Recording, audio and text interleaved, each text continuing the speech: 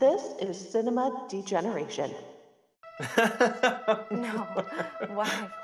Why is that funny? Look, you came to me to find out how guys like Mike and Chucky and Freddy do what they do, not why.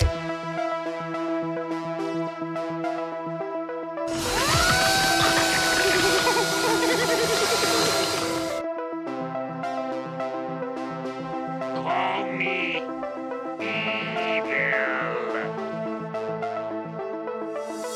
Marty!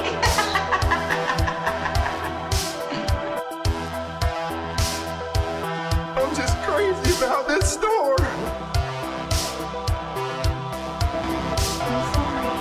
Oh, sorry. Well, that makes it all right in here. I'll just let you go. Just sorry!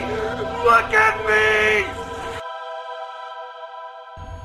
We are currently experiencing technical difficulty.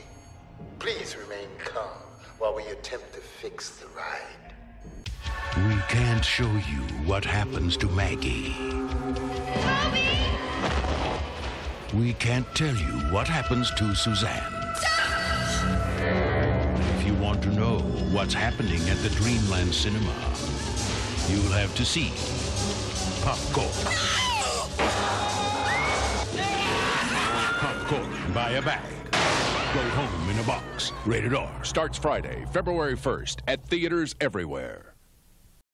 Alrighty, folks, welcome once again to Cinema Degeneration and our single-serving slasher appreciation month. We have been doing this for a couple of weeks now, and we are covering one of my favorites here, Popcorn from 1991. Now, we are celebrating this because it falls within the parallels of the Appreciation Month guidelines. It was a movie that did not have a sequel, and probably never will have a sequel, unfortunately. But, the time has now passed by 31 years, which is quite unfortunate, but, doesn't take away from this film at all. And joining me this evening is my cohort in crime from the Howling at the Full Moon podcast, Dustin Hubbard. How the hell are you? Hey, I'm great, and thanks for having me. No problem. I appreciate you taking the time out of your schedule to do this and talking with me about some popcorn. So did you buy a bag? Oh, I not only bought a bag, I came back home in a box. Hey-o! Remember, you got to pay. If you pay to get in, you got to pray to get out. But Amazing taglines. Oh, great taglines, and such a great cover, too. I love the cover with the marionette puppet face over the skull. It's like it's so good. It's so good, and I found out a little bit, and you probably did too, because you watched the same Synapse Blu-ray of this that I did. That they had to edit out the teardrop out of a lot of the promotional materials for that, because they thought the teardrop on the mask was just too much. Yes, it suggested feeling pain. so it's a horror movie, man. I mean, it's like, come on, there's going to be some pain involved. Yeah, that cover though, that poster is very iconic in my mind. So it's a very eye-catching image that is hard to forget. So now I gotta ask, did you catch this in theaters when it came out, or did you just catch it on home video? I most definitely did actually catch this in theaters. I've told this story before, so if anyone that is listening has heard this before, I'll apologize in advance, but it's a funny story, actually. As a child, I used to spend the weekends out at my grandparents' house, my dad's parents, and I would sometimes spend Fridays out at their house, and I'd record a bunch of inappropriate stuff off Cinemax, and then Saturdays I would go to my dad and stepmother's house. And my stepmother is a big movie fan, and her and I would go and rent movies a lot at Far More, or we would go to the theater. And one of the few times, actually the only time in memory that I can remember my dad going to the theater with us, was we went opening weekend to the Sunday matinee to see Popcorn. I don't think my dad was into it to begin with. It was a Sunday, so there was probably a football game he was missing. And they hated it. Did not like it. And to this day, and my father and I even had a conversation about this literally maybe a week or two ago on the phone, where he brought this up and he name checked this movie. He said, I haven't been to the fucking theaters not since you dragged me to go see that piece of shit Popcorn. And I'm like, dude, that movie's amazing. Like he credits this movie as being the reason he never went back to the theater. And I'm like, you should really go back and revisit this. I'm like, this is one of the movies that almost kind of like, you know, I don't even know what I'm trying to say. It sort of like encompasses a lot of aspects about like why I love the genre and made me love horror. Like the whole I can get that. And the culture of horror films. And you know, he's someone who also said, you know, when I started producing movies, I was making my first film, and he said, "Is it going to be on Sci-Fi Channel?" And I said, "Probably not." And he said, "When you get your movie on Sci-Fi Channel, that means you know you made it." Okay, so we know what your gauge for success is, and you're very wrong. But respect your opinion, and we're going to move Sci-Fi Channel is by the measure of success by what all other movies and releases are measured by, right? Apparently so. So obviously his opinion on Popcorn is has very little value, and I say that with love if you're listening, Dad. But they did not enjoy this movie. So but I told him, I was like, it's to this day it's one of my absolute favorite movies, period. And it's one of those movies, and you know the types I'm talking about. It's one of those movies that I can look back and say I am very happy that I was able to have the opportunity to experience it in a theater on a big screen instead of at home on videotape. Yeah, because there's something to be said about seeing it on the big screen. I remember catching it at the Y&W Drive-In that was up near Maryville, Indiana, near where I used to live and where I grew up. And I can't remember what it double billed with, but all I remembered was seeing Popcorn, and then it was gone the next week. It came and went so quick. It was a flash in the pan, so to speak. Oh yeah, it did not do well in theaters, unfortunately. I think it probably only lasted about a week or two in theaters before it was eventually pulled. So yeah. But thankfully, we got people like the people over at Synapse who put out a very comprehensive Blu-ray on it that is just a very beautiful disc, beautiful cover artwork, and just beautiful cover, beautiful inserts, beautifully restored version of it, and kudos to them. I appreciate them a lot. They do good work over there. Amen. And for perspective, opening weekend, this movie made $2.5 million.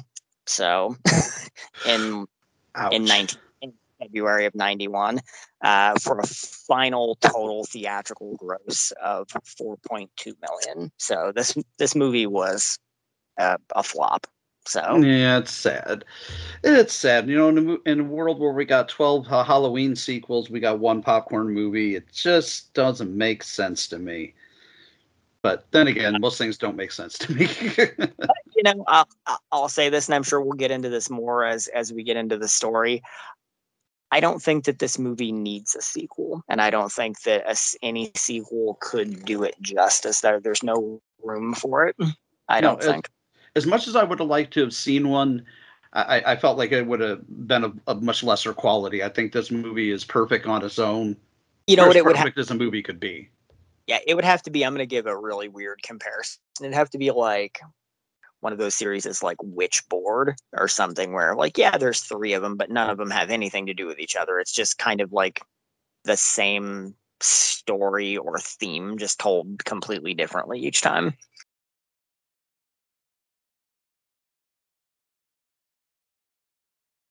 Yeah, it would just have good point. A completely different horror movie set in a theater. That's what it would probably have to be, because there's literally no story left by the end of this movie. Like, Everything is resolved. Everything is pretty cut and dried and resolved by the end of everything this is movie. yeah, everything is told. Everything, you know, the bad guy is defeated. Everyone is happy. Things are gonna be okay. So Right. there's nothing left to tell. I mean, of course, there's nothing left to tell until there is. So, Yeah. Until somebody writes it. exactly. There's always, like, you know, the fucking, you know, the redheaded stepchild, the fucking lanyard dates that no one knew existed, who wants to come back and get revenge on Maggie next or something. But thank God no one told that story. So Right. I feel this one does fine as a standalone. It perfectly stands on its own 2 feet by itself. I have a mad amount of love for this movie. I think this is one of my 2 favorite standalone slasher, serial killer movies. This and probably Dr. Giggles is the other one. They're probably neck and neck with each other. Dr. Giggles is, I'll say, I think Dr. Giggles is, there are things about it that make it inherently not a good movie per se. You know what I mean by that? Yeah, I gotcha. But it is never boring, and it is always entertaining. And much like Tom Villard in this movie, when you finally learn that he is the villain, because it's more of a, you know, whodunit to begin with, but when you know who it is, like, they are going full tilt with their performance. And Larry Drake in that movie, he is like giving it 200%. So you can't not like Dr. Giggles. If you don't like a movie like that, you just, I don't know, you don't deserve nice things. Yeah, Like, you just don't like fun stuff if you don't like Larry Drake as Dr. Giggles. You don't, yeah. You don't deserve Larry Drake as Dr. Giggles. No. And if you don't like Dr. Giggles, and much like if you don't like popcorn, you're not the kind of person that I want to know. Exactly. So, yeah. I'm 100% on point with that. Well, speaking of popcorn, in Dr. Giggles and Tom Villard and Larry Drake and all that, let's start diving into the actual movie itself. And you know how we do things around here. We got to give the quick IMDb synopsis, which is as follows. Popcorn, 1991. A master of disguise, deranged serial killer begins killing off the college students who are organizing a horror movie marathon in an abandoned theater. And I feel like that's a very cut and dried, quick summary of it. There's so much more layered than that, and it's so much more crazier than that. But that is the IMDb synopsis that they got. Somebody was lazy in writing that, I have to say. It gets the basic gist across. Now, I mean, I do love the way this movie opens. It's got really definite giallo kind of vibes with it, with the dream sequence. It's shot almost like an Italian horror movie. Not the entire film, but just the dream sequence itself, the way the images are kind of, thrown together. And I love it for it. The dream sequences are really kind of some of my favorite parts besides the movies within a movie. And not to get off on a rant here, but this movie has one of my favorite tropes and one of my favorite kind of plot devices. One being set in a movie theater. It's much like the movie Demons. It's set in a movie theater, but it also has movies within a movie, the movies that are playing. And we actually do get quite a bit of that footage, in the Popcorn movie. They got 3 different movies that they show, and they show quite a bit of it. And that's part that I really enjoy about this. And, I have to just interject that I have always been a sucker for horror movies whose settings are sort of novelty locations, whether it be a haunted house attraction or a movie theater, or like one that I know you previously discussed on this Appreciation Month, Intruder, being like a grocery store. Like I've always kind of had a fascination with movies that choose to take place in kind of unique settings like that, because it sets a certain vibe in place for what you're going to get. And the sequences in this too also opened the movie with a specific vibe, because when this movie came out, I think I was like maybe 12 or 13. And I remember the dream sequences and a lot of the sequences with Lanyard Dates and the Possessor film, I used to think were actually kind of upsetting feeling when I was younger. Yeah, they are very upsetting. Kind of creepy and unclean feeling. And those did kind of bother me as a younger child. So yeah, because the fella, I attribute it to this, and I mean this with the utmost respect. I'm not trying to diss the actor here at all, but it has to do with Matt Falls, who plays Lanyard Gates. He has a very upsetting appearance. He has very crazy eyes, kind of a jutting lower jaw, and he just kind of looks very odd and very... Yeah, the big nose and like the weird mustache they had him. Yeah, the weird mustache and the neck beard, and it's just, he's got a very unsettling look about him. The strange way that they shot him with like the fisheye lens, so his visual appearance is very distorted in some shots too. Yes. Some real weight to it. But yeah, this is when the more and more they show of him, the more unsettling it all becomes. But the first real note I got here, and I'm not sure what you think about this, and we've already kind of revealed who the killer is, because we're going to be ruining everything for you folks. If you haven't learned here we're on episode like 139, 140 by now. Having understood how we do things around here, we do spoilers up one end and down the other, so be prepared. But I'm not sure what you think about this, Dustin. But as much as I love Dee Wallace, I think she's adorable. She is America's sci-fi horror mom in a way. But her character, Suzanne, as the mom, old mom just doesn't take the clues too friggin' well. I mean, she's getting phone calls like, "Oh, have you watched Possessor, Sarah?" And shit like that on the phone, and just like The ninth circle of hell is reserved for. Yeah, the ninth circle of hell is reserved for you. This is like, she's just always like, who is this? What do you want? Like, you should probably have a good goddamn guess who this is by now. So I have to interject this. I feel like, and you and I already discussed pre-show how it was such a great thing that Synapse was able to rescue this film and bring it back to the public. And the most important aspect about that, I think, other than the actual preservation of this film, is the making of documentary that they put on there, because this movie's production had always been kind of shrouded in a mystery as to what exactly happened, and there were a lot of dramas that occurred while making it, and there wasn't a lot of record of any of it. I feel like a lot was exposed during that documentary, but I feel like a lot might not have been exposed as well, because like what you were saying with how Suzanne doesn't really click, like when she gets that first call, and it's like you have to know who that is.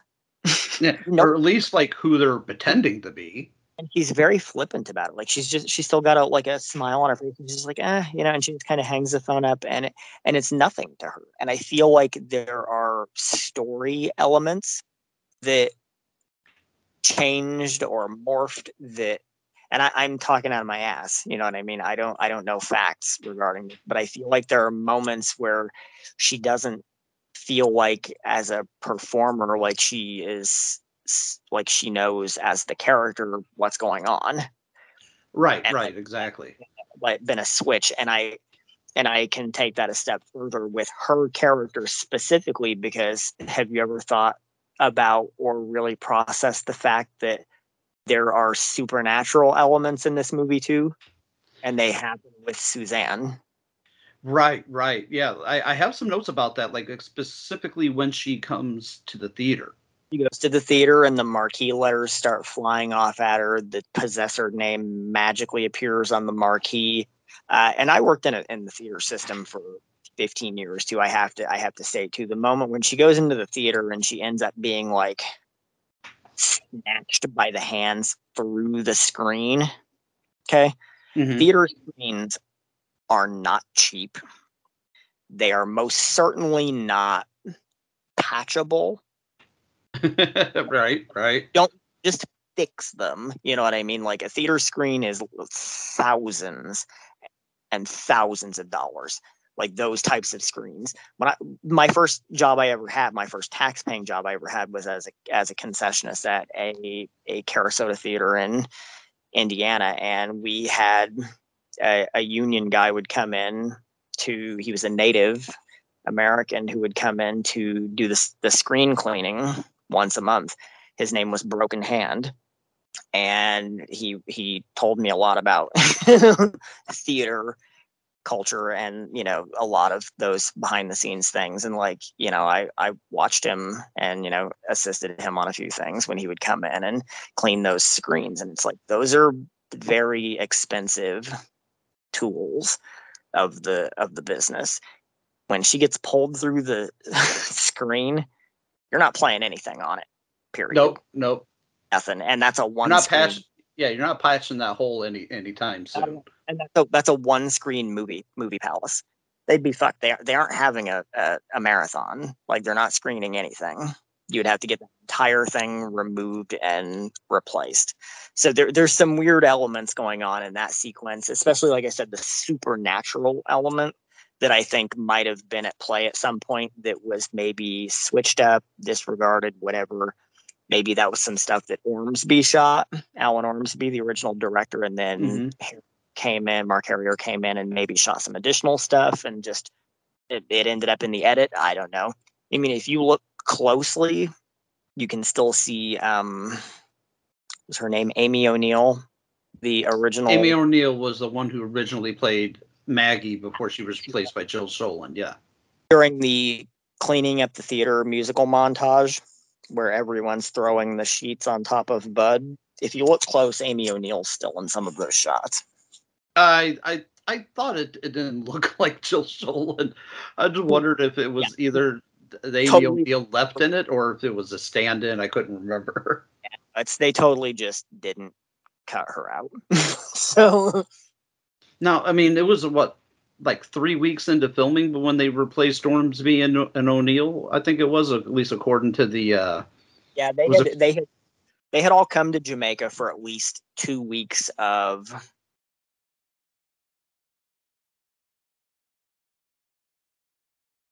rehearsal and just basically, and just getting to know each other and, you know, charisma, you know, collaboration with each other to build relationships, you know, which does actually shine through in the film because these people do feel like actual friends. You know, there's an actual camaraderie among the characters that feels believable, unlike in a lot of other films. Yeah, so she had at least been there for the 2 weeks building up to shooting, and then at least into actual production as well for another week or two at least. Yeah, because he shot a good portion extended, you know, much longer than anticipated shooting those film within a film sequence, and I believe a lot of that was really going, you know, over budget, and then going to the actual film aspects of the movie as well, and then, you know, a lot of that not really coming together the way they expected, and Amy O'Neill just not being what they were necessarily thinking was working. So they were early enough that they were able to pull the trigger and politely let her go and literally send her home like the next day. Yeah, and then they promptly flew Jill Solon out and had her jump in with the rest of the group. And considering she wasn't there for that couple of weeks, you know, of the getting to know you period, you know, where they were all flown into Jamaica, it's not noticeable because she feels like a very much as part of the group and as part of this whole group of friends just as much as everybody else. Yeah, even though she didn't have the same kind of experience being there with everyone, but you know, she was probably of the bunch, she was the most seasoned, so she definitely, you know, probably had more of an ability to be able to go into a situation like that and adapt to things, and, you know, because she's a good actress. So she's a great actress. Definitely one of the most underappreciated horror actresses of the 80s and 90s, in my opinion. So, I mean, between this and, to be quite honest, this Cutting Class and Stepfather, you know, those are a trifecta right there. I mean, I'll take it steps further too. I mean, I don't care what people say. Wes Craven's Chiller, When a Stranger Called Back, Phantom of the Opera. Oh, Phantom of the Opera with Robert Englund. That is so good. Jill Schoelen had like a powerful run as an actress in the genre, and in my opinion, there weren't really any bad films among them either. Any of them, I love them all. So on some level, I love some of them far more than others. Right, right. Arguable that probably the best film is The Stepfather, because that is a masterful thriller. But I mean, I love Stepfather. Who am I here, right? Yeah. But I love Popcorn and I love Cutting Class. Like these are two movies growing up. I was obsessed with both. Like I love both of them. Big aspect of that is Jill Schoelen. Yeah, she was a powerhouse, and I don't think she's ever quite been given her proper due as a proper scream queen. Not at all. But anyways, getting on with one thing though is a character that I want to talk a little bit about is the character Mark, played by Derek Riddall. I feel, and this is just me, and I have very few things that I'm going to pick on this movie for, but it's some minor quibble that I have with this. But I hate his character. Mark is such a douchebag. He's such a condescending, gaslighting son of a bitch that like I can't help but like dislike him. So at times I can't tell if I dislike Derek, the actor, or if I dislike Mark. I find it very hard. He's very much a dope of a character. He seems very lunk-headed, and like he just doesn't get it. But I respect them at the same time by like he has a series of sequences where he's just constantly getting injured. Yeah, I do kind of like that. He's constantly getting hurt. Like the part when they're going up the staircase and he falls down, and he tells Kelly Jo Minter, who plays Cheryl, just be careful, don't step on my hand. And you just hear the crunch of his fingers. Like getting ready to go out of the theater, and they're like, "Oh, but Toby said there's a fence." He's like, "Well, climb it or something." And she's like, "But there's a dog." And he's like, "Any dog Toby can handle, Mark can handle." And she's like, but then I think she says, "There's a fence," and he's like, "We'll fly over it." He's the tone of his voice is just like, "God, shut up, bitch. Let's just go." Let's just go. Like, because he's thoroughly convinced. He's an alpha male type. He's just like, if Toby can take care of any of this shit, he's like, I can handle it. Yeah, and then he totally did like get injured and like had his ass was ripped open when they came back, and he gets, he takes a lot of grief. He's like this movie's Dewey Riley, like he constantly in some fashion or another, and still somehow like managing to keep moving forward somehow. So he keeps getting his ass handed to him, but like not so much that it takes him down, but it doesn't take him out, so to speak. And you know what they say, it's like, doesn't matter, how many times you get knocked down, it matters how many times you get back up. So he does have a redeeming arc, even though he's essentially cheats on Maggie when he brings his date. I can't remember the character's name. I think it might have been Joy. But when he brings her to the movie theater and it's just like, "Hey, 2 please," and then Maggie looks up and she's like, "Hey, Mark, how are you doing?" And then it's like, boom, the other woman steps in. It's just like, "Oh, you son of a bitch." Hey, Maggie. Joy is like such the atypical like movie like bitch mean girl that like you don't want your guy like hooking up with. Yeah, you don't want your guy hooking up with her as a rebound character. No, she's easy too. So, right. Which I have to say, like, the part that I always thought was like really funny and unrealistic to it is the very first shot we meet Mark in when she's like walking to class outside the college, and he like runs up to her and just immediately like starts like groping her and like forcefully kissing her, and he's like, "Oh, Maggie, I want to make love to you right now," or something. Yeah, right. That's why I wrote down that he's such a douchebag. He's just totally being the fucking alpha male asshole. like hormones like out in public, dude, just chill out. Like, but you know, he had a lot of horror credit.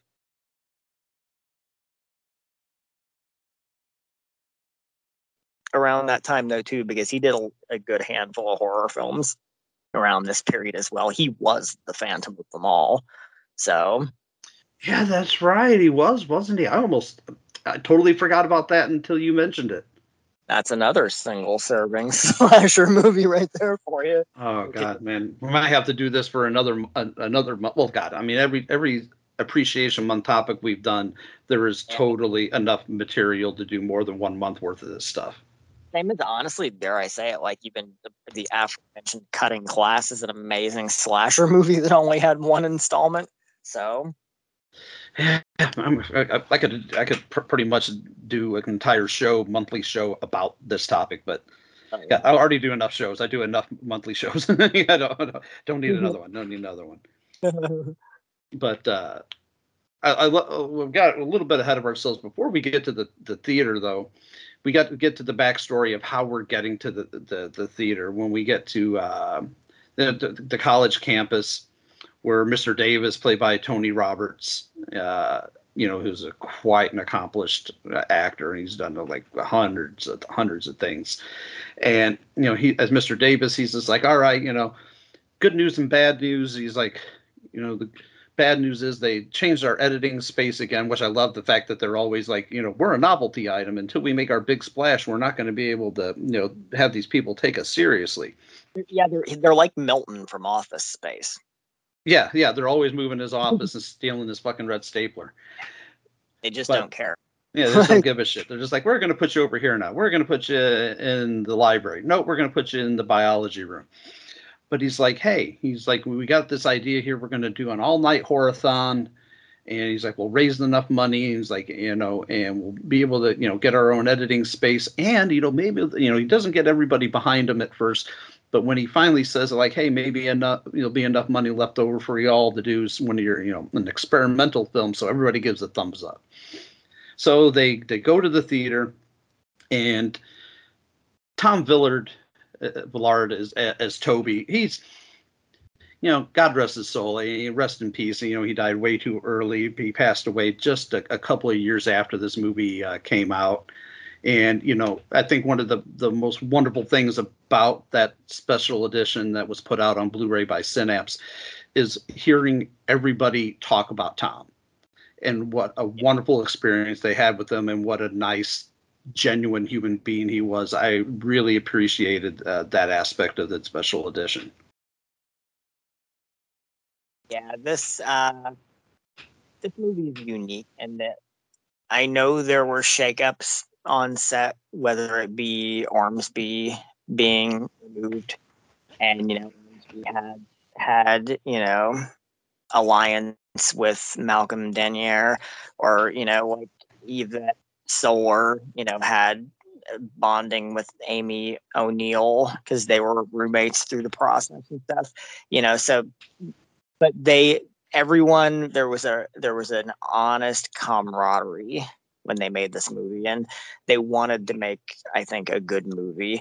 I think Mark Harrier said in that doc he had to kind of, nudge him at some moments, but they were doing their best to make a good movie, I think, and everyone had nothing but glowing things to say about Tom. And it's a testament to really trying to put the best foot forward to try and, I think make something special, because one of the key things that makes this movie work is him and his performance. And it was a hard role for him, that, all those hours of makeup and those contact lenses and just the hours and hours of shooting, and he was not in a good physical state. No, he wasn't, to keep up, and they discussed that in the doc. He had to confide in the replacement director, Mark Harrier, that he was having trouble keeping up because he had AIDS, and that was listeners today probably don't really get the weight of something like that in 1990. But if you had AIDS, you were not insurable by any insurance company. No production company would hire you to be in a movie, period. You were not hireable. There was no such thing as a working actor who had AIDS. And that's sad for at the time frame that it was, or any time frame. But, and that, aside from, especially in 80s mindsets where a lot of actors or actresses had to stay in the closet as far as being gay because that would ruin their careers. This was, an additional level of something similar to that where, you have to keep that a secret because you're not going to work if you have AIDS. And, talent, artists have to work, you know what I mean? They have to work to, make money and pay bills, but like they have to be creative and have an outlet. And you can't do that in a situation like that in 1990. So, people pulled together and, they got him through it, and I do think that it's probably this movie is the crown jewel of his resume. Oh yeah, I mean, considering some of the stuff he's been in, I mean, he was in like Heartbreak Ridge, he was in Grease 2. I mean, One Crazy Summer is the one that I always remembered him from because him and Bobcat Goldthwait played brothers in that, if I remember right. Yep. Yeah, but yeah, it's something special about this performance, and I think that for me, it's unique in that.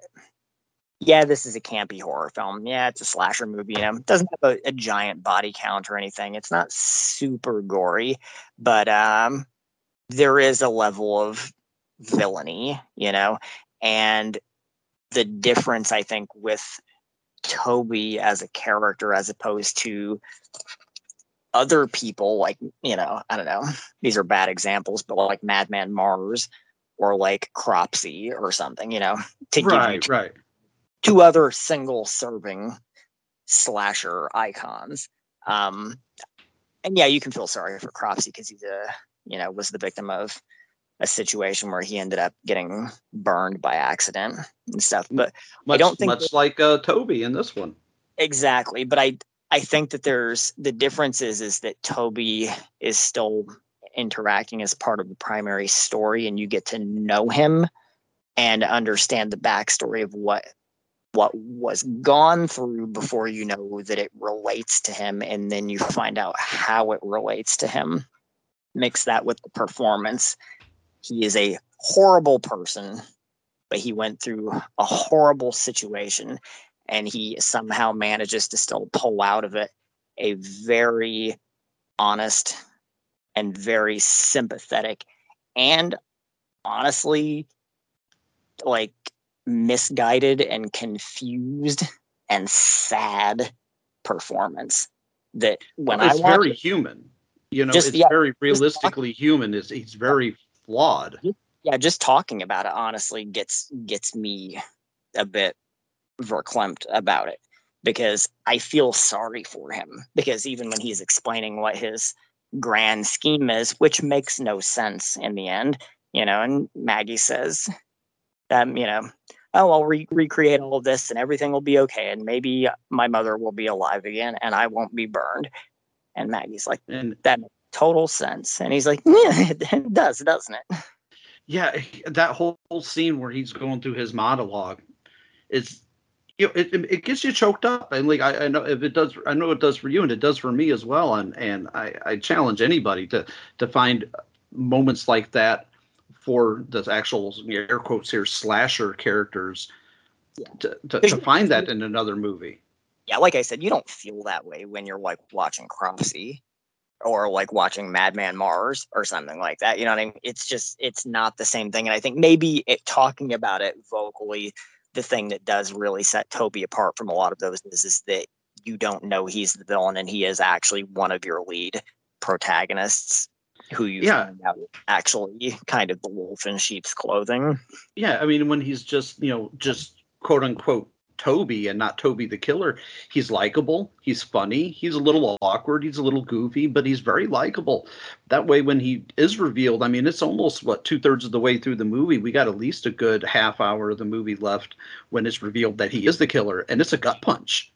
And one weird thing too, I'll point out two weird things. There's the moment where he goes outside and gets locked out and has trouble getting back in, and he looks like he's been to hell and back. Mm-hmm. By the time it's back inside. And I've always wondered, like was that an act, or did he who is the bad guy, did he actually lock himself out of the theater? And then he had to try and get back in to continue with the big master plan? I think he did. Because you know what I mean? I think he accidentally locked himself out, and it was just like, oh shit, I got to get back in here because I got to keep killing these motherfuckers. And the other thing that I want to point out is like you said, you don't find out. You find out earlier in this movie that he is the killer. You find out a little earlier, I think, than you would in most movies. Like if you're watching a Scream film, you're going to find out who the big unmasking is in like the last maybe 10, 15 minutes of the movie.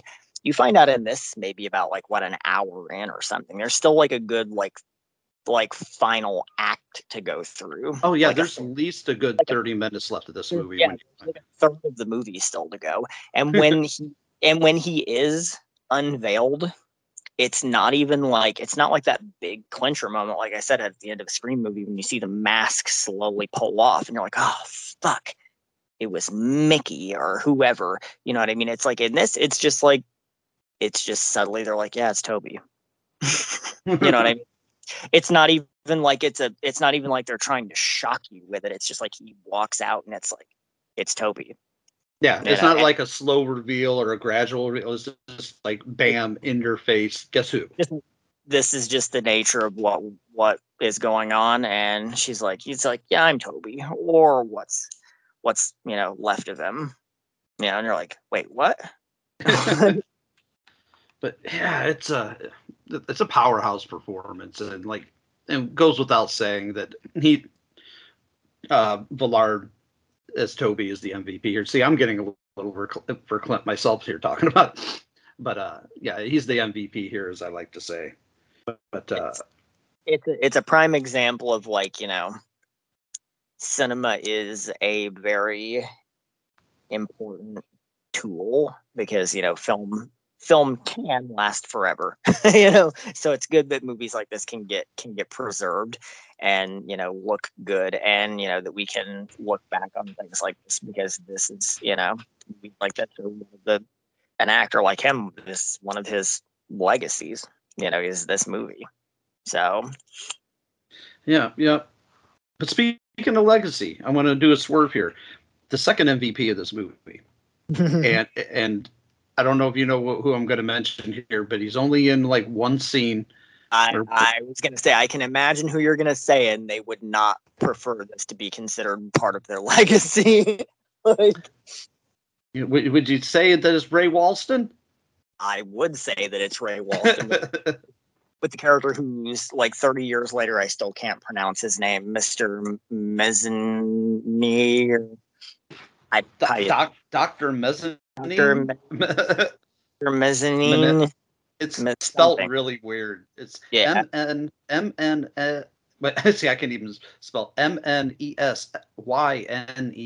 The doctor.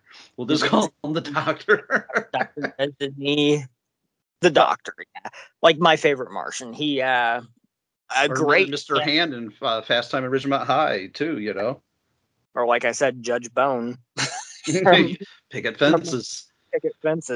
But he's such a commanding presence in that scene that he's in. When he brings in all the toys and the gadgets. I call it the William Castle scene. He's essentially playing an eccentric version of William Castle, bringing in all those gimmicks. Brings in all that ballyhoo. The ballyhoo, the bullshit. Yeah. I could tell you stories. We put the butts in the seats. But I love his bit. You know, it's very short lived, and I'm sure it's not a movie that he was probably very proud of at the time. It was a 1-day paycheck, and he was done. Yeah, I'm sure it was literally a paycheck movie, and I know that in the doc they say he didn't seem happy to be there. He was very crotchety and not friendly. So you would think he would be happy to get like a couple of day or a week vacation to go to fucking Jamaica, if anything, you know. You know what? Like I think that a lot of talent accepts roles like this specifically for the ideas of getting free vacations, you know. And at the time when this movie was done, like that was, you know, they shot this thing in Jamaica, which explains why there are so many black extras and so much reggae music. And I'm here for it. I'm a big fan of reggae, so I love the reggae soundtrack. As a kid, it confused me why there was so much reggae in this movie, but I didn't mind. But well, now we know. Now we know because it was filmed in Jamaica. But like at the time, it was kind of in 1991. It was a little confusing. Yeah, but this was kind of an early stab at trying to maybe look into and see if you could make somewhere like Jamaica a go-to destination for Hollywood, because they shot this in a not, I think, very classy area in Kingston, Jamaica, where their hotel had armed guards, and the Ward Theater that they shot in was like a rundown cesspool that reeked of shit and piss. So yeah, and it was apparently filled with lots of cockroaches, lots of rats, but it was a grand looking theater. I mean, they dressed it up it was called the Ward Theater, but in the movie it was called the Dreamland, and it was a magnificent looking theater. Once they got it fixed up, I imagine beforehand it was probably not very, magnificent. The production design sells it though, because in the movie it looks glorious. So yeah. But Ray Walston's character, the Doctor, he brings in, as you put it, all the ballyhoo and the bullshit. Mm-hmm. They have a discovery of a hidden film reel, that they open up and Toby finds and they play. It's called The Possessor, which is also coincidentally the film that is in Sarah / Maggie's, dreams and everything.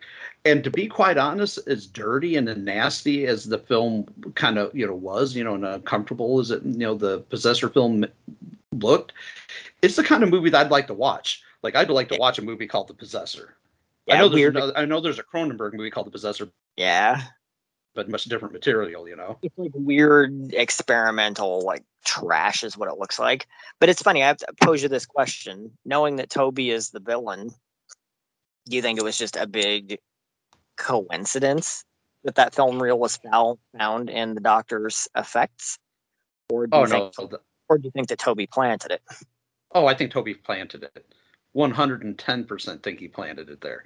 That was all part of his grand scheme, especially when you get later on when Mark goes to Toby's apartment and you kind of see all the stuff that he had there and all the information and the clues. I definitely think he planted it there. Now, to be honest, the first time I watched this, until it's revealed that Toby is the killer, I thought it was the Doctor. I thought it was Ray Walston. I thought he was going to end up being the killer in disguise and not Toby at all. And so when Toby was revealed to be the killer, I was just like, whoa, that's a swerve. There are moments too, like when Suzanne goes to the theater and she's shooting from a distance at a figure coming at her, and then she ends up being pulled through the screen over on the other side. Like, there are moments where it almost like plays like there is actually more than one person at work. Right. Which I feel like was another weird editorial victim of weird rewrites, maybe. Well, and I also kind of felt like, at least for a little bit until, he's also the first person that gets killed is Mr. Davis, Tony Roberts' character. He seems to, all of a sudden know a lot about this guy. Like, he's sitting there watching the film like everybody else, and all of a sudden he's like, oh, yeah, he was a cult, film guy, they would film themselves doing acid, picking each other's noses, and he's like, you follow this guy? And he's like, oh, I bought into his rap for a while. And yeah, it's funny because I felt like he waits until after the fact to like expose all of this additional knowledge he already had. Yeah. So I kind of thought of him as a really good red herring. Yeah, he waited for them to watch it, and then he's like, let me hit you with all this exposition. Yeah, it was an excuse to have a big exposition dump. And it's funny too, because like for someone like, just as to go back to casting again, seeing someone like Tony Roberts in a movie like this, and I mean, I know this was after maybe 7-8 years after Amityville 3D, aka the Demon, but it's like a movie like this, like kind of feels like it's like someone like Tony Roberts is slumming it. Again, maybe he did it just to have that vacation down in Jamaica. And that's very possible because he's someone that, or maybe even Dee Wallace too at the time. I mean, nowadays, no disrespect to Dee, but she's in a lot of movies of varying budgets and qualities nowadays.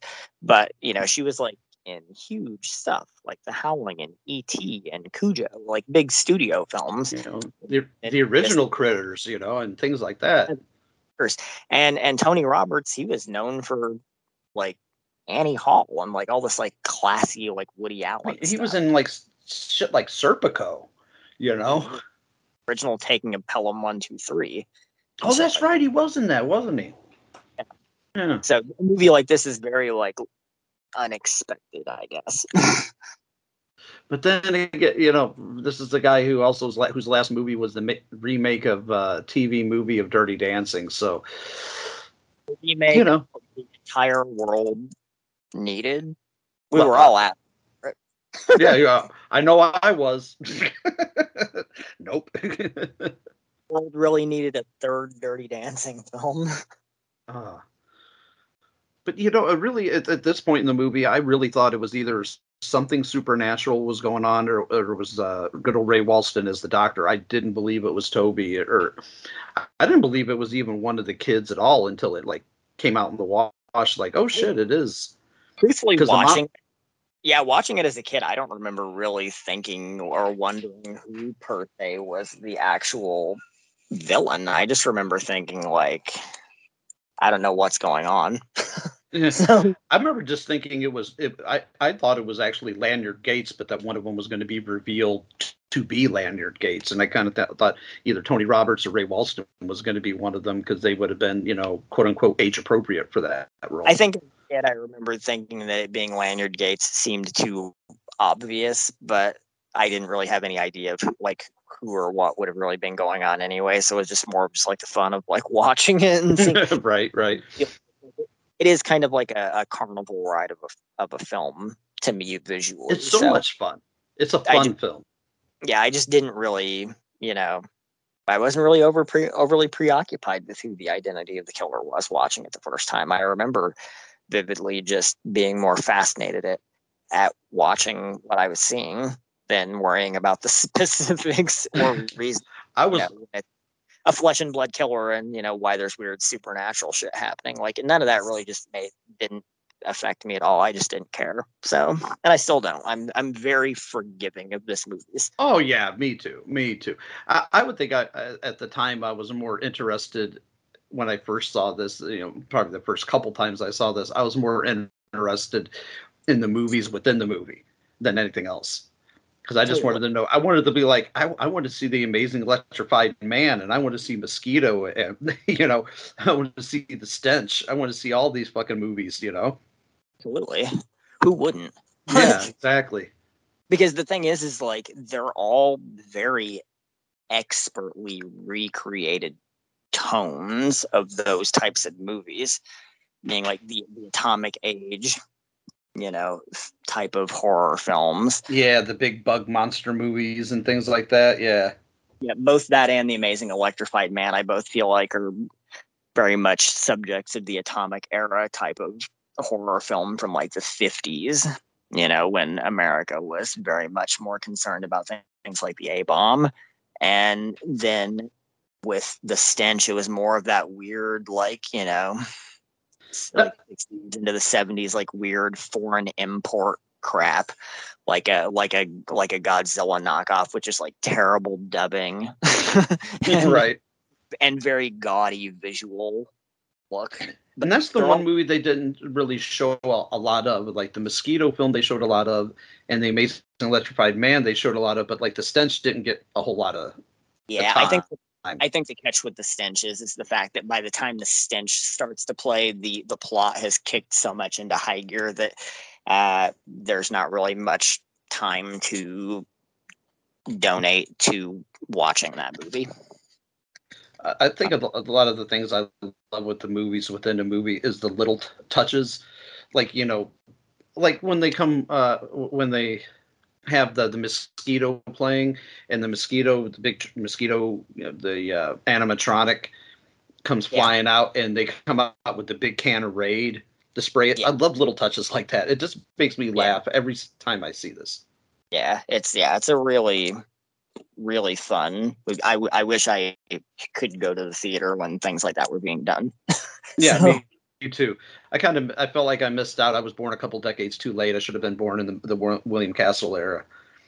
Yeah, but I was not around for that kind of like fun tone of theater going like nonsense. So yeah, we're old dudes now, but we're just, you know, we weren't quite old enough to come out, you know, when that shit was, you know, big in its heyday. But it's all right. Yeah. But I love the kills in this movie is another aspect that I love. I love the fact that each kill is very different. He's not just the killer that, you know, I don't mind a slasher where the guy, you know, or the killer is just, you know, hacking people up with a machete or an axe or something like that. That doesn't bother me. But what I really love is a slasher who is inventive with his kills. Like, you know, like the first kill, you know, when Mr. Davis gets it, you know, by getting impaled by the big animatronic Mosquito. It's just like things like that. Like, how many people can say they died by an animatronic Mosquito in a movie? Probably just Tony Roberts. Yep. Well, and Tom Villard. And Tom Villard, yeah. Which is probably one of my only gripes of the movie is the fact that like they actually, the killer gets defeated by dying the way the very first victim did. But again, you know, though it's such a fun setup, I forgive it. It doesn't bother me. Yeah, that's just great though. The kills are great, and poor Bud. I think I want to say probably Bud gets it the worst. Malcolm Danare, who, you know, also was in, you know, Godzilla. He was most famously played Moochie in Christine. You know, and he's been in like a million things. Like, oh yeah, I mean, he was Robin Hood Men in Tights for crying out loud. He was in The Curse. You know, just a lot of stuff. But like but you know, when he gets strapped into that his wheelchair, because he's wheelchair bound, for, you know, folks at home and don't know. And if you don't know, you haven't watched it. We've ruined most of this movie for you already. So, you know, what are we doing here? But when he gets strapped in and gets plugged into the electroshock machine, where the second movie that's playing, The Amazing Electrified Man, you know, they're popping people in their seats, hitting them with electrical, you know, pulses. He almost gets out of it. You know, he's reaching to unplug that thing, and if he had about 3 more seconds, he would have got out. You can feel the desperation in that scene when he's trying to get out of it.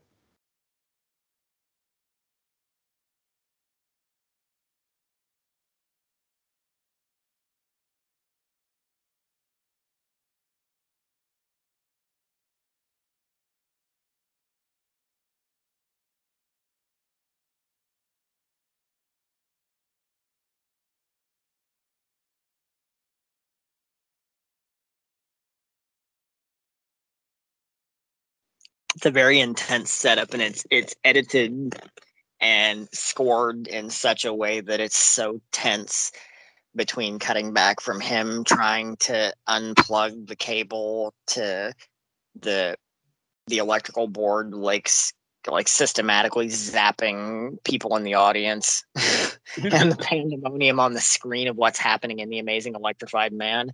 and stuff. It's cut together very well for the tension. Yeah, and I also think too, like if first Bud was sending for Mr. Davis because he's like, hey, I can't figure out how to set this thing to automatic, so I'm gonna have to buzz everybody manually, which he has a problem with at first, but once he starts zapping people before he gets strapped into it, he starts having himself one hell of a grand old time zapping. And it's funny because Tina's like, "That's fascinating, Bud." Like she does not give a shit. Not at all. Oh, but like when I think when Davis's face rips, or Toby's Davis, well, I guess we should clarify here. Toby has a dark man kind of quality to him where he makes faces, he does the quick change space he can put on people's faces and mimic their voices. So I love the fact that when Davis is getting cozy up to Tina, and Tina is just like, oh, everybody wonders how I get all those straight A's, and even Toby as Davis raises his eyebrows, just like, oh, like I didn't quite realize that. Yeah. And he's like, I think I'll enjoy this for a few moments before I kill you too. Yeah, and you notice how when he speaks, sometimes when he has the faces on like that, his voice has the vibration to it, and he says that he can mimic their voices with electronic voice harmonics. But it's like, how does that work? I don't know. You know what I mean? Like it was like, wrote in the script. It's like when people are wearing the ghost face mask, but they still speak in Roger L. Jackson's voice. You know what I mean? And then you see them, they're holding like the voice changer, and it's like, well, you weren't holding that up to your face constantly. You know what I mean? Right, it's right. Like, attached underneath your mask at your mouth or something, because I don't understand how his electronic voice harmonics changes his voice. And another thing is it's like, you notice when he kills Leon, Leon's face has already been duplicated. Yeah, like how the hell did he do that? And he even states that in his interview. The actor states that he performed both sides of that. Because for years I looked and I'm trying to figure out. I'm like, is that Toby, like on the right? But the actor says he did that. Also, like, how did Toby already have his face duplicated if he hadn't killed him yet? Yeah. A lot of weird, wonky, like, plot and, like, story point inconsistencies that don't really add up. But again, they're weird kind of like whatever things to me, because I'm just so honestly like in love with this movie that I just don't care. It adds to this weird kind of surreal level of to the movie that I don't really care. Yeah, it's like I'm willing to forgive it for being so goddamn entertaining and fun that I'm willing to look past those inconsistencies and just be like, well, it was wrote in the script. And it's a weird movie too. You might shoot me down on this to a degree because I know you don't like Mark, but I don't really dislike anyone in the movie either. Like all the characters, I feel like the camaraderie that they built while they were there ahead of time, which is, I mean, an indie film that is not something that happens. You don't get like 2 weeks beforehand to like hang out and like live with your cast and like get to know them and, go sightseeing and, some foreign country to like, character build with each other. That is not how independent film works, because there's just never any money for that kind of shit. No. We do that. It added such a unique level, I think, to the final product that it's like everyone feels very like people that I would want to be friends with. For me, it's everybody but Mark. Mark, yeah, but he's playing the douchebag.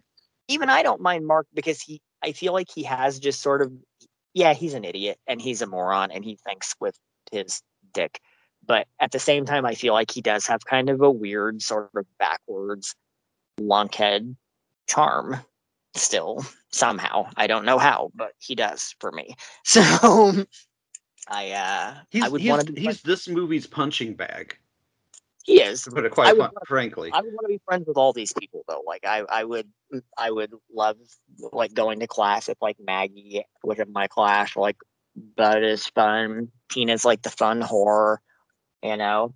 And Joni is just cute as hell, and Cheryl is just so feisty that like. Yeah, I would want to hang out with Joni, and Yeah. Leon would be fun to like make fun of people with. You know, like everyone is fun. Like I would want to be friends with all these people. So it's kind of weird that I don't really. Yeah, I'm like I said, it's like there's a lot of things that are. I'm not cheering for a specific person to die. Let's put it that way. Yeah, I wouldn't even say I wanted like Mark's character to die, but like, I just didn't like him.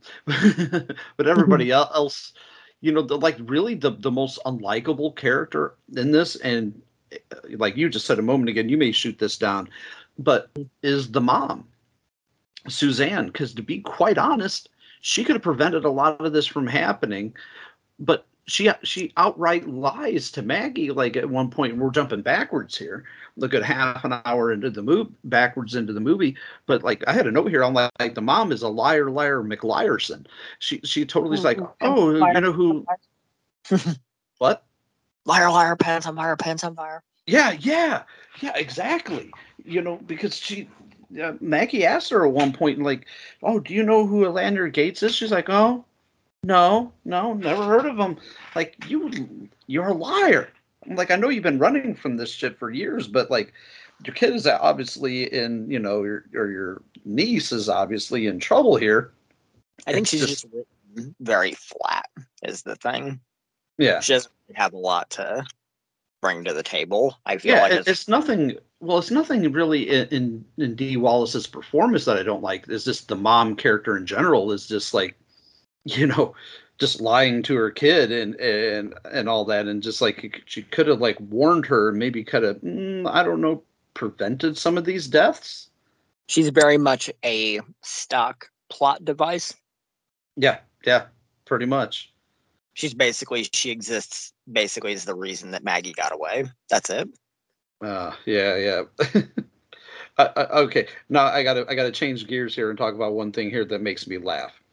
When Davis's face rips, when Davis / Toby is kissing Tina, and she goes all bug-eyed and she starts pulling back away from it, and his face is like melting into hers and stretching and pulling away, and we finally get like the first look at what Toby looks like without the mask on, without any of the mask on. You see his face.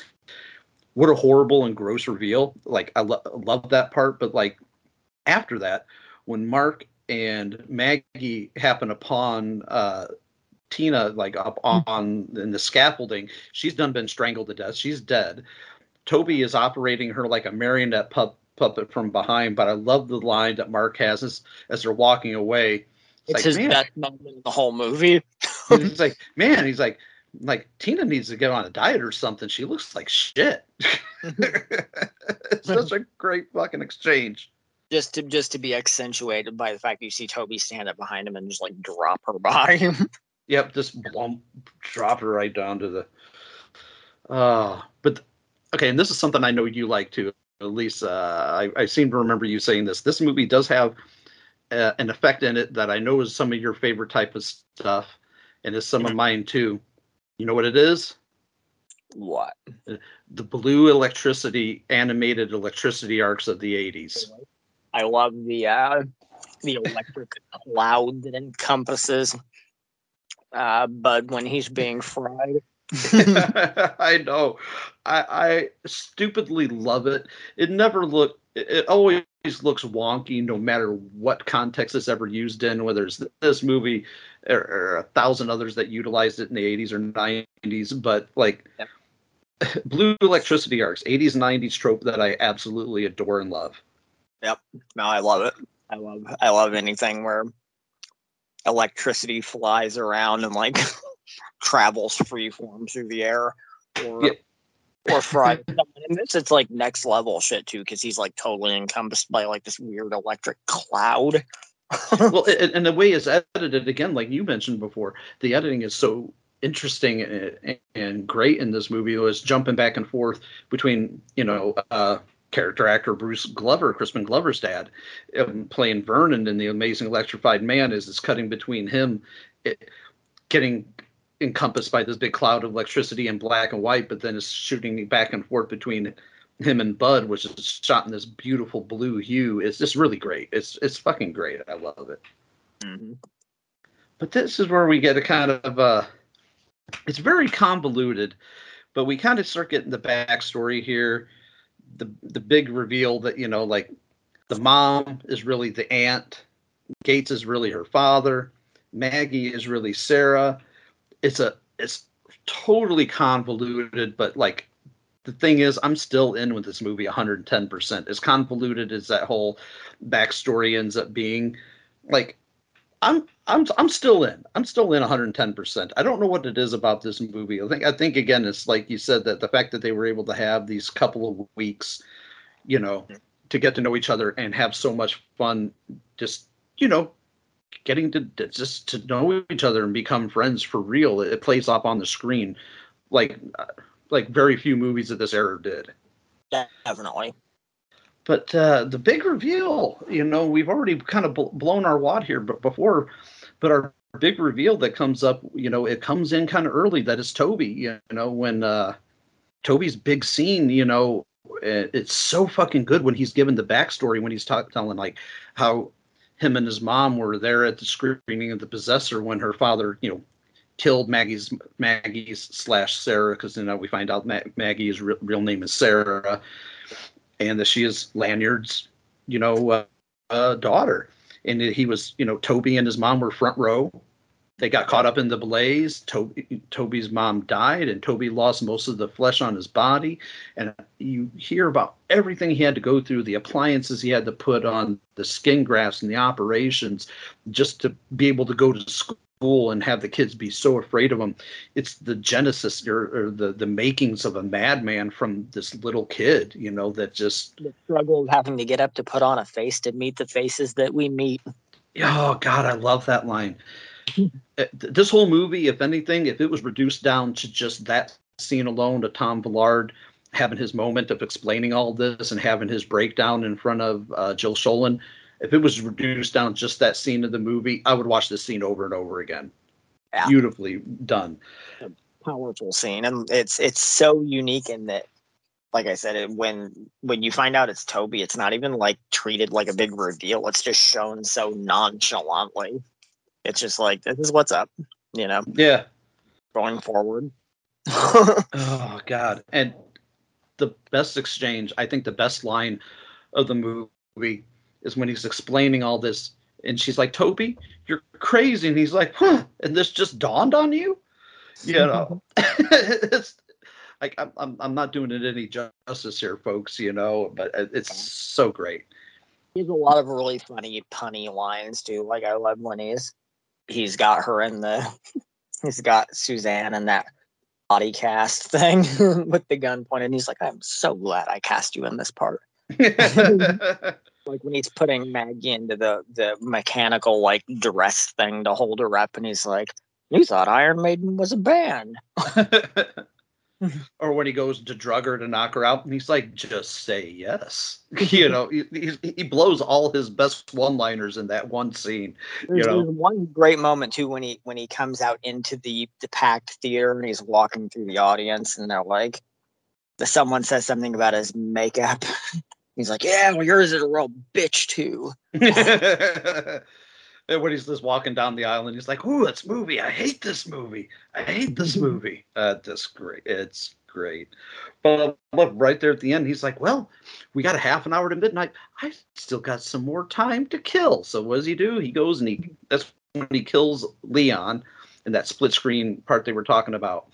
Now, I had this discussion with my wife because she watched it this time for my review watch with me. We have both watched this movie together many times. It's one of our go-to favorites, especially around Halloween.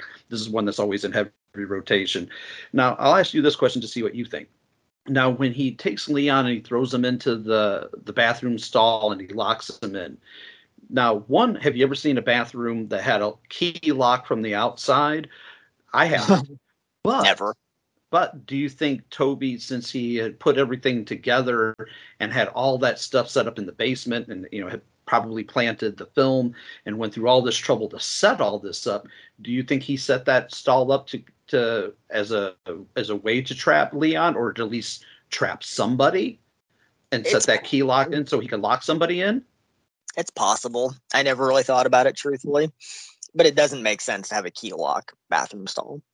So, especially from the outside, like I could see like having a lock if you were going to lock yourself in, but like from the inside, I'm like, it makes sense, but not really, not a key lock. I've never seen that, but still, again, it doesn't hurt my love of this movie at all. Mm-mm.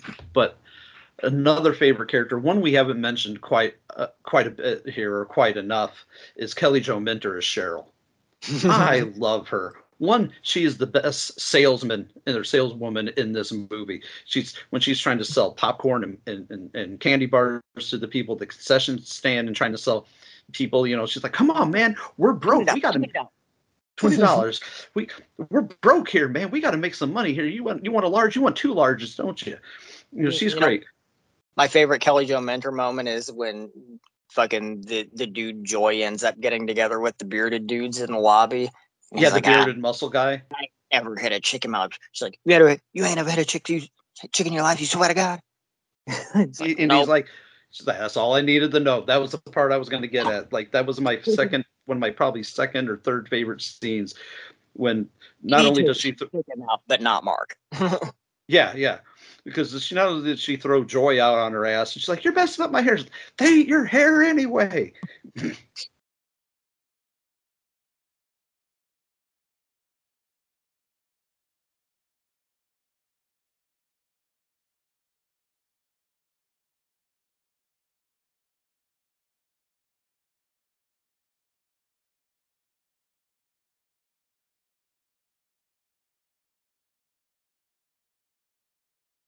But yeah, she hands Joy her ass and hands the bearded muscle dude his ass too. But this is we could have definitely used more of her, especially when the climax hits. Both her and Joni sort of vanish. Yeah, they're just kind of out front by the concession stand, just chillaxing. Yep. And there's another character. There's another side character here, and I didn't write down what his name was other than the actor's name who played him, but the landlord, when Mark goes to find Maggie because his second date, Joy, had told him, I saw Maggie leave him with Toby, and they were going at it hot and heavy and going to his place. So he goes to his place, and that's when he finds out everything that's that's been going on. He puts everything together because Maggie's been telling him all this stuff. Of course, he doesn't believe her until he sees it for himself. That landlord is a crazy character. I mean, the first thing he does, he's like, "Wait, you're friends with Toby? Well, maybe I ought to just kill you too, and maybe that'll make me feel better." And I was just like, "Whoa, that's is that Gloria Gates? Are you a director?" Yeah, you're a director. We should do lunch. We can do lunch. I'll send you my headshot.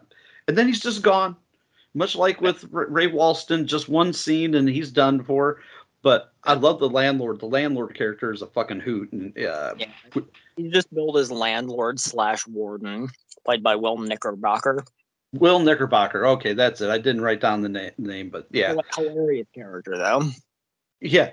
And just sadly underused. Like, I mean, he was used as much as they needed him.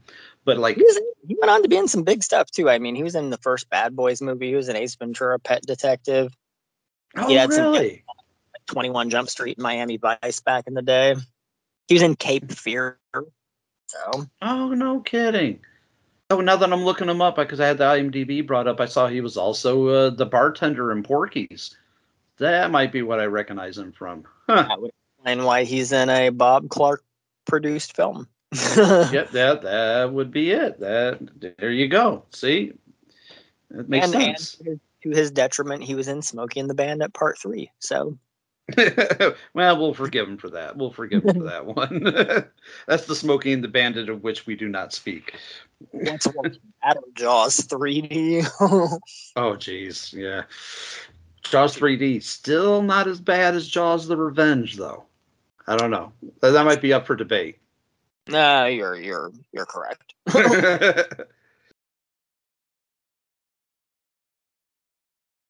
I will say one thing when we're getting down to the finale here, because we're probably in the last 10 minutes of the movie.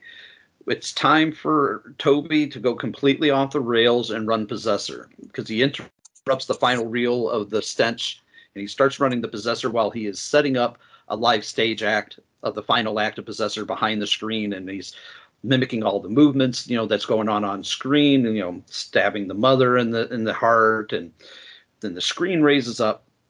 It's quite the setup.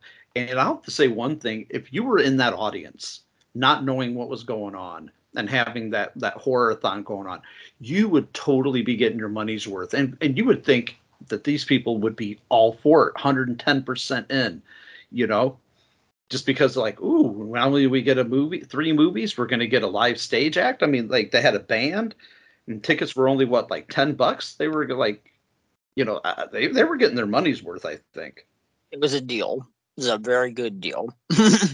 We need to rent out a theater. Hopefully not one that's far away in Jamaica, but we need to rent a theater and do something like this at some point, man. I'm telling you. Minus all the actual murders going on, I think it would be a fun time. I'm all in. But I think, like when Toby is on stage mimicking Lanyard Gates, and of course we get the obligatory, the girl is in peril, screaming, "He's going to kill me! This isn't fake. This is for real. He's really going to kill me." The crowd just rushes the stage and are just cheering and throwing popcorn and having a grand old time, because exactly just like you would at any like haunted house horror attraction, you're never going to believe when somebody's just like, "Oh, this isn't a movie." You're like, "Oh, this is just part of the act." It plays off very well. I was gonna kill the wench. But Mark interrupts things. He does a very, very bad, as Maggie / Sarah says at the end. She's like, "You were like Indiana Jones coming down from the ceiling." You're like, more like George of the Jungle, I think, is what his reply is. Yeah, but I will say I think that sequence is another moment that's actually kind of like tension-wise edited very well, and the score is very heightened, cutting back between the pandemonium of the audience and him getting ready to do the killings, and Mark like having to like break his way back into the theater and get down there quick to stop everything. It's put together really well in post, I think.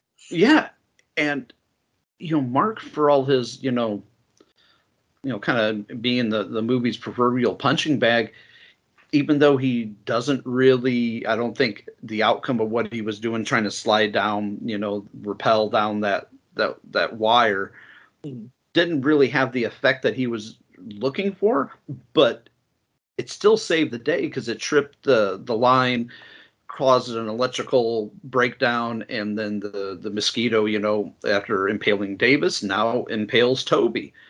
Yep. Which is, kind of a weird way to take him out.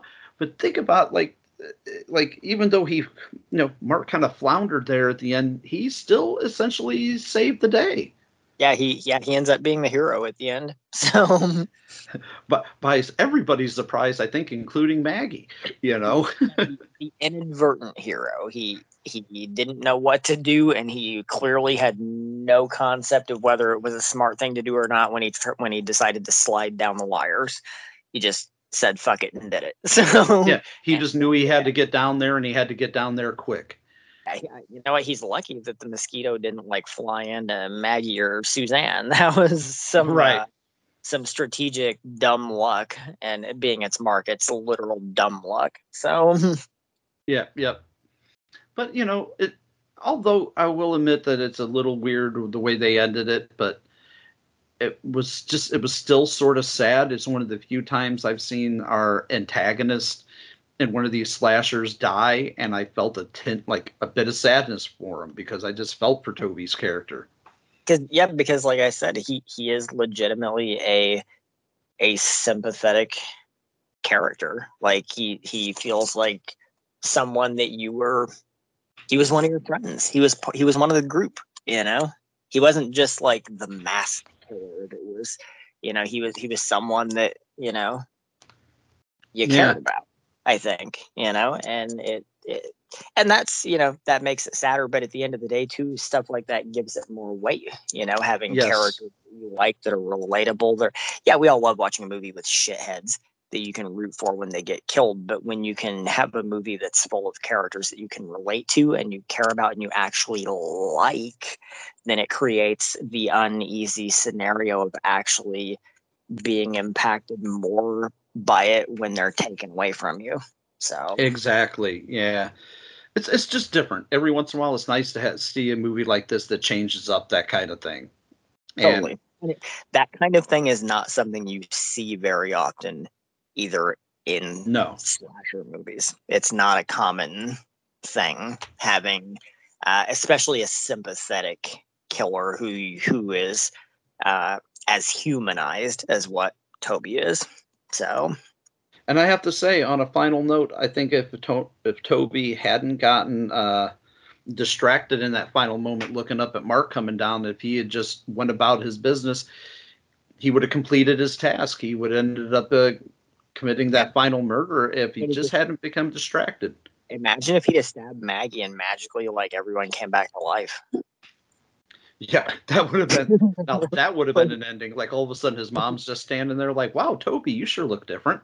Yeah, and thinking about it too, like I said before, I don't think this is a movie that there is no sequel. Like there's nothing left to tell. You know what I think that you could tell, even though we already know the story, you could tell the story of Lanyard Gates and his film Cult as a prequel.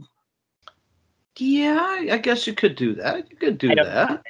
I don't know how interesting of a story that would be, though, especially when you basically know how it ends. Yeah, exactly. When you know the end game, but that's kind of the trick of prequels to me is you already know where you're going, so it adds that extra level of having to try and make things that much more interesting to try and make you really want to still watch. So yeah, like I said, there really was nowhere to go with this movie after, sequel wise afterwards. It's one of the few that I feel like that we've done here in the last month that, is probably a good thing it didn't get a sequel. I just wish, I'll just leave it by saying this. I just wish this movie was shown more love, then more people knew about it, more people had seen it. I think it's gained a cult status here over the last, several years, especially, I think that also is attributed by the Blu-ray release from Synapse really, really helps things out quite a bit, making it more available to the masses. I have always loved this movie since day one, and I've always championed it and tried to show it to people over the years. I mean, I even rushed out the moment the Image Entertainment DVD came out. I rushed out and grabbed that because I was like, I have to have this. Yes, I own this on DVD. I have that DVD. I have it on VHS. I have it on Laserdisc, and I have it on Blu-ray. So it tells you what kind of a fan I am. I need a Laserdisc, honestly. I have the VHS. I have the Image DVD. I have the Synapse DVD Blu-ray Steelbook. I also have a German media book with it under the title Skinner. Oh, well, you got one up on me, man. I do not have that. I've seen that release, but I have never acquired it. Which does have a few weird editing tweaks, too. It's not the 100% movie that you watched. There's a couple brief moments changed and nothing significant. One thing that I remember standing out to is when they find the film reel in the doctor's effects and Toby it, and you hear that sound effect. Yeah. That's removed. Oh, the sound effects were removed. That's really strange. It's very weird, insignificant things. They're it's like nitpicky edits that don't really seem like they make any sense. But I'm glad I have it because it's got a gorgeous cover, that kind of animated shot of him with the burn. Yeah. I've seen it before. I've sing pictures of it, but I've never actually laid hands on one. I have some. I'll have to show you. I'll have to send you some pictures of thing. I have a little package, collectible package 2 thing that has the artwork, kind of a hand-drawn version of the artwork. And instead of saying popcorn, it says pen corn. And when you open it, it's actually got some popcorn enamel pens. Oh, no kidding. That's cool. So I've always been obsessed with this movie. So, and same. It's just grown on me over the years. One thing that I always found fascinating was I remember seeing this air on TV and then seeing it on the DVD and eventually the Blu-ray release was that TV spot where there's like a football team that just won some championship and they're like, what are you going to do? And they're like, I'm going to see popcorn. Right. I've seen that trailer. And they show, like the whole team and alignment and they're like, rated R. I'm like, that's I just always remembered that voice and the voiceover on the trailer. Buy a bag, come home in a box. Like great shit. In a box.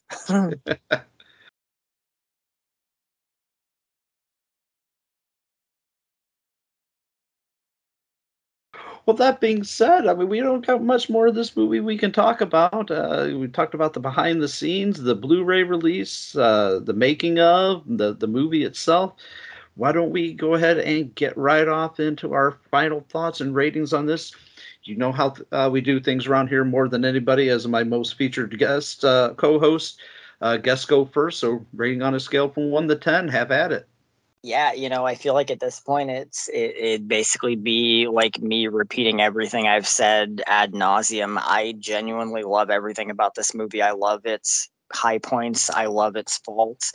I love everything about it. I think they all come together to create a very heartfelt, fun, comical, creepy, fun kind of carnival ride of a slasher movie. And if you're a slasher fan, it's not going to maybe deliver what you want because it only has, a very low body count of about 5 people. But man, and one of them includes Toby too, by the way.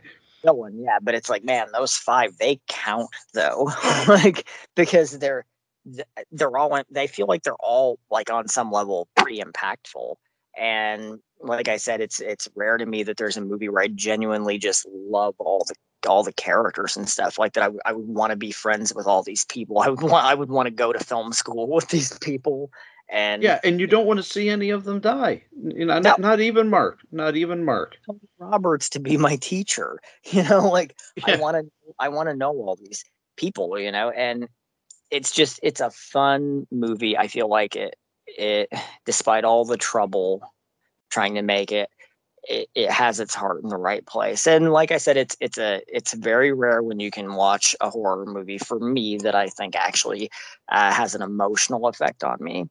And this movie does actually have a very strong emotional effect on me as far as the characters and personally. Like I said, this is a very important movie to me as a person. And this movie has a lot of value to me, and it really typifies the reasons why I love cinema, and I love horror, and I love scream queens, and I love monsters, and the ballyhoo and the bullshit. Like it really does. I see what you did there. Nice. And I'm in love with it. It's an undisputed 10. Period. Like like I said, I've loved it since day fucking 1. I've probably seen it 70 times, and that will never be enough. I agree with everything you said, and I believe I would just be reiterating what we've said over the last hour and a half, 2 hours. But I'll try to sum it up in a little bit. But it's about all the ballyhoo and the bullshit, as you so eloquently put it a few seconds ago. This movie is everything that I love about film. I'm going to use another phrase here that you just used. I've championed this film for so long and tried to show it to so many people. And, it was never one of my most fondest memories of showing it to my friends in high school. Mm-hmm. Shown it to my wife a couple of years ago when we got to meet Jill Sholin at Cinema Wasteland and sat in on a screening of it, and sitting with my wife, who was probably 5-6 years old when this movie came out, so she was not not the age to watch this kind of thing, and to sit and watch it with her for the first time and seeing her love it almost as much as me, I've tried And- this.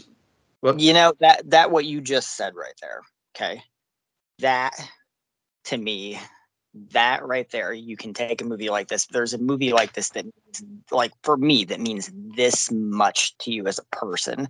And you can take this movie and you can introduce someone with fresh eyes and show them this for the first time, and they see it and they understand it and they get it and they can appreciate what you appreciate same way that you do. That is the power of film, period. Yeah, I agree 110%. So it is a unifying factor for me. But this movie is a definite 10 out of 10. If I could break the rules, I've done it only a couple times on this show. I've done it only with a couple of films, and I'm going to break my own rules here. I'm going to give it the Cinema Degeneration 11 out of 10. Oh, because it's off the scales.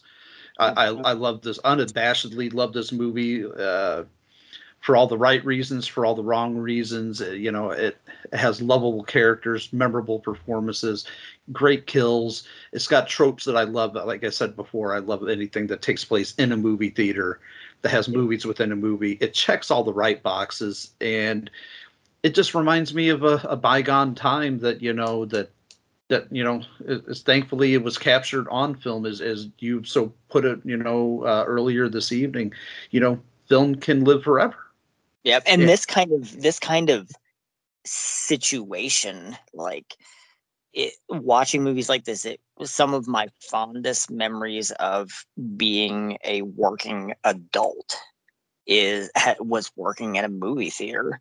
The theater is, like, at the risk of sounding silly, like the theater is a magical place. Like, that's a sacred place. Magic happens there for the right people at the right times. And like watching a movie like this reminds me of being a kid and going to the theater and seeing something that just like, it's like you opened your eyes for the first fucking time and saw the light, and that only happens every so often. But when it does, that makes it all the more special. And we live in a day and age where people don't really go to the theater anymore that much. It's not the experience that it used to be. Now everybody just streams everything at home. Yeah, or you just go and watch like fucking Marvel movies or some shit, and it's like going to the theater used to be an experience that people shared, and it's not so much anymore, and that's very disheartening. So seeing something like this, and it reminds me of going and seeing things like, I've said this before, two of the most affecting theatrical experiences to me were like being in a packed house opening night on Freddy vs. Jason, like standing room, and everyone was going apeshit. Like I remember an experience like that when I saw Child's Play 2 at a theater up in Michigan City, and they had oversold the theater, and people were sitting on the floor. Oh, yeah, because you know what? And you can, I'm not going to reference anything specific, but horror fans sometimes don't deserve nice things. No, sometimes they don't. Sometimes they can. And they've proven that a lot recently. but you know what? Like when you can get those nice things, like we didn't deserve a Freddy vs. Jason movie. And I'm not saying that movie's good or it's not a masterpiece, but it's like, man, there was nothing like seeing that opening night in a packed theater with like 300 screaming people going literally ape shit at the screen, or being in the theater opening night for H2O and seeing a proper, in my opinion, one-on-one, mano-a-mano showdown between horror's top final girl going against Michael Myers to the death. And like that final moment of her chopping his head off and just being like gut punched. Like, I can't, like, what? What? Like, what the fuck just happened? Totally. Like, what? Like, are you kidding me? Like, I don't deserve these things. you know, but it's right. Those are experiences, you know, that like you don't get that kind of experience watching shit on a TV at home. It's just not the same thing. No matter how good your home theater system might be, it's just not the same experience. Magic doesn't compare, and this movie is a prime example of showing the experience that the theatrical model holds that you don't really get anywhere else. It can't be duplicated. So whenever, God forbid, that eventually goes away, it will be a sad day for. Yeah. I have a feeling in a couple of years in our lifetime here in the near future, we're going to see that happening, but I'll hold on by the skin of my teeth, hoping that it doesn't. Yeah, it's very possible. I will rue the day. Well, I think we've shown the proper amount of love for this movie. We get it a 10 and a 10 or a 10 and an 11. Yeah, like I said, I don't often break the rules and let people go off the scale and give negative ratings or give more ratings on the scale that are not there. But I have to give it an 11 out of 10. It's one of my favorites, and I just hope more people see it. I hope it continues to live on, you know, and bless the people at Synapse for putting out the beautiful restoration that they have, because that is one of my most prized possessions that I have in my collection, and I love it. Definitely. Anyone listening to this that's not seen it, if you've gotten this far and you still haven't watched it, by God forbid, like, go find it, buy it, stream it, watch it, get your hands on it, and experience it, because it deserves to be experienced. So exactly. With that being said, we'll put a pin in this one for the evening. I want to thank you for joining me on another Appreciation Month. I have no idea what the next topic will be.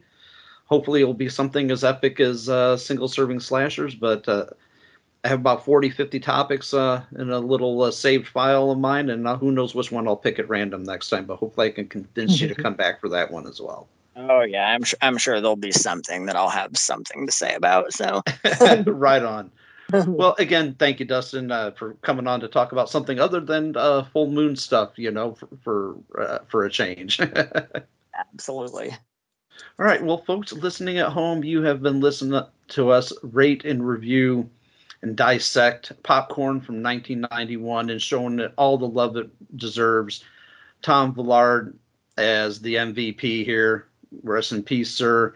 And again, thank you as always for, listening to us wax philosophical and get a little nostalgic about these movies we love so much. And if you want to help out the show, please just rate, review, subscribe, like the links that we share, share them yourselves, comment on them. Please, if you have a suggestion for something you might like us to cover next, send us an email, send us a text, or a note, and let us know what you want to hear from that.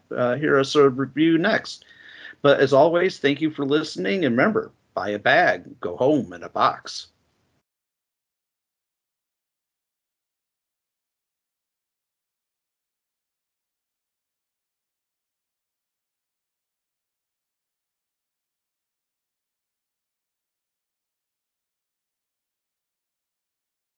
Who are you? I'm Toby. Or nearly Toby. You'll have to forgive the sloppy craftsmanship. Actually, it takes hours every morning to prepare the perfect Toby for the world to see. In truth, I've perfected the quick transition from face to face. Of course, I have to borrow their faces to do it.